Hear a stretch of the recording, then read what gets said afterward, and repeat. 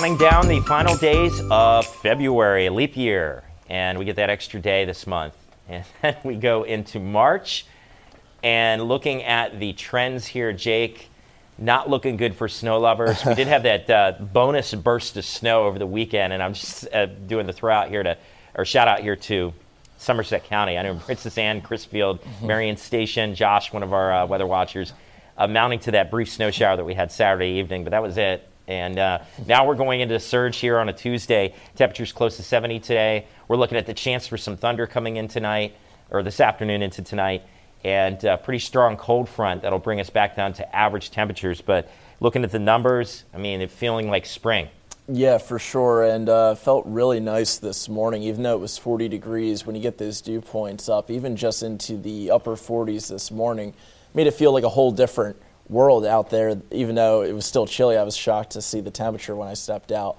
It was still in the upper 40s, but it felt completely different to even just yesterday, with a little bit more of that moisture in the air, and that's going to continue and might even feel humid late tomorrow right before the cold front comes through, and a little taste of what's to come before we go to spring. I wouldn't say the door is officially shut on snow just yet. It doesn't look good, but there might be a 1 week period in March where we could get some cold air, but that's our La La Land forecasting there. But it's a sign of what's to come, really, with our 60s. And we'll have about a 40-degree drop after that cold front that you mentioned come in. That won't get here till Wednesday. This initial storms we're talking about today on Tuesday, the 27th, are firing out ahead of the warm front almost. That'll give us that reinforcing shot to right around 70 degrees. So something to look forward to if you don't like the cold. And if you're a big fan of storms, and this is kind of the primer, get you set for the storm season, maybe excited that we have that thunder in the forecast here on a Tuesday.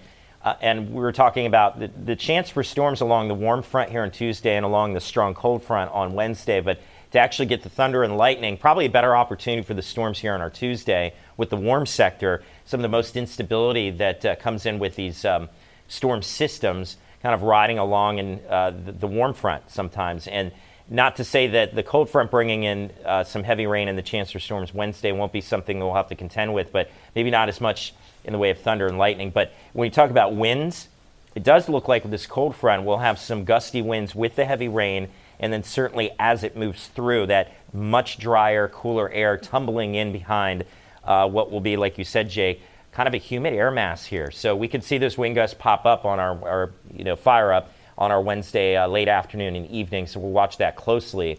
But I just don't think we're at the point of any type of severe weather. This is more a setup that they're seeing out in the Midwest, places like Indiana, Ohio, even southern Great Lakes, really.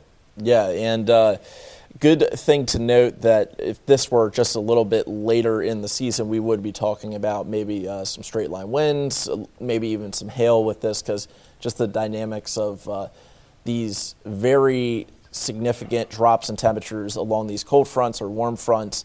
Whenever you get a big temperature gradient is always a recipe for weather fireworks, we'll call it.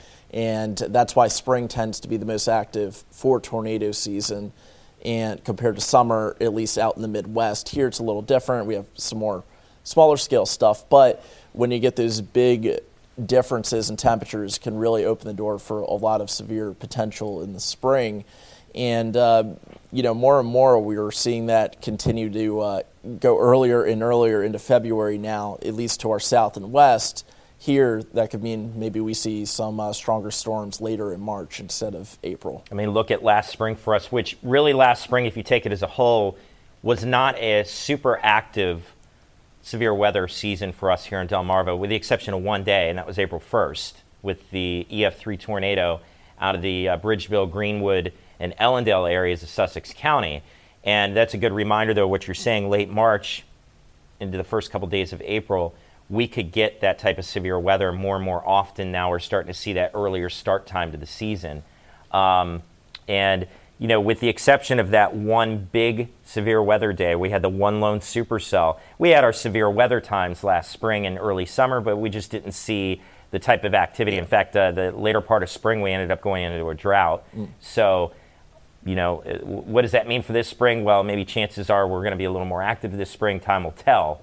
But like you're mentioning, that earlier start time, earlier and earlier in the Deep South, typically sees that. But now we're starting to see that more into the Mid-South and the Midwest and just off to our south and west. So it'll be interesting to see how this plays out. Yeah, and with, just mentioning how the season's kind of trending to start earlier and earlier when we get these bigger differences in the temperatures is exactly what we're seeing on Wednesday. So, we're a little lucky. It's just don't quite have all the factors in play just yet since we are still in February. I believe that actually would be the last day of February, but of course this is a leap year. Leap year, the extra day. An extra day, and I'm working on something with that, and funny enough, we've actually been trending warmer and warmer over the leap years all the way back to 2000. So there's one exception in there, and I believe that was 2020, so it kind of ruined my graphic idea that I was going to show. But, overall the trend is, warmer and warmer, and even just looking at a day where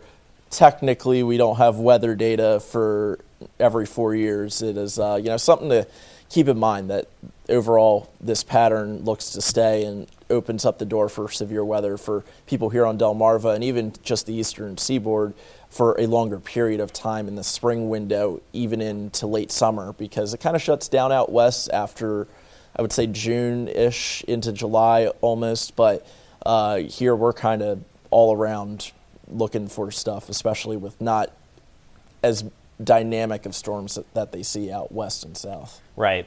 And you were talking about just having more an extended season and us having to really watch at any point. I mean, our modes of severe weather, obviously in the mid-Atlantic, are different depending on the time of the season. In the spring, we talked about some of the early dynamics of the temperature changes, and a lot of that could lead to, more of our tornadic storms. And then you get into the summer with the hotter days, and you have kind of the loading of these thunderstorms with the straight line wind potential, the macroburst, the microburst potential with the cold air coming from the very heavy rain on some of the hot days. So, I was just going back to last season. We had our severe weather in the spring, we had the lull, but then we went into the summer, and we had flash flood warnings. We had the flash flood emergency in Cambridge. At one point, we had our tornado warnings scattered about the summer. Yeah, I remember my first couple weeks when we had the one at That's right. You were just here for that. Yeah. And that did have a tornado that dropped down, I believe, near Ellendale area almost. Don't think it was anything more than EF0, but still, being out there, feeling the inflow was kind of cool. Out there at the fair, that day. And then when he cut me off, it was like right. We weren't sure if we were still broadcasting or not, and then they finally told me that they cut us off. Just cut you off. Just goes to show that's mid to late July in Delaware, and you had the one earlier in the year, the big one in Bridgeville at the beginning of April. So very long season of severe weather with that potential open, with different reasons for it occurring, but still all having could have life-threatening impacts. So. Right. So some of our busiest days are ahead of us as we transition out of snow season into severe weather season. But for snow lovers, we said at the beginning of the podcast, we're not done. We have the opportunity probably for another cold shot in March. Just one last grasp. Yeah. But as we've seen with our snow events this year, none of them were really based on any true Arctic outbreak. It was all just the confluence of variables, just cold enough, just the right type of setup. So when you talk about that, we can have snow potential throughout March and even into early April when you talk about those type of variables. So now that would be funny if we're having 70s in February and then we end up with snow in March. One last little snowstorm snowstorm at the end of March. Yeah. It would be funny. It could happen. We've seen it happen before. So waiting and seeing, fingers crossed for snow lovers, but we'll wait and see here when we talk next Wednesday in the early days here in March. We'll have a better idea of what's coming up for the rest of the month temperature-wise. So that is incentive to join us again next Wednesday. We'll wrap it up here for this Wednesday's edition of Weatherwise, the podcast from the Meteorologist here at 47 ABC WMDT. Thank you for downloading and streaming, and we'll talk to you again next Wednesday.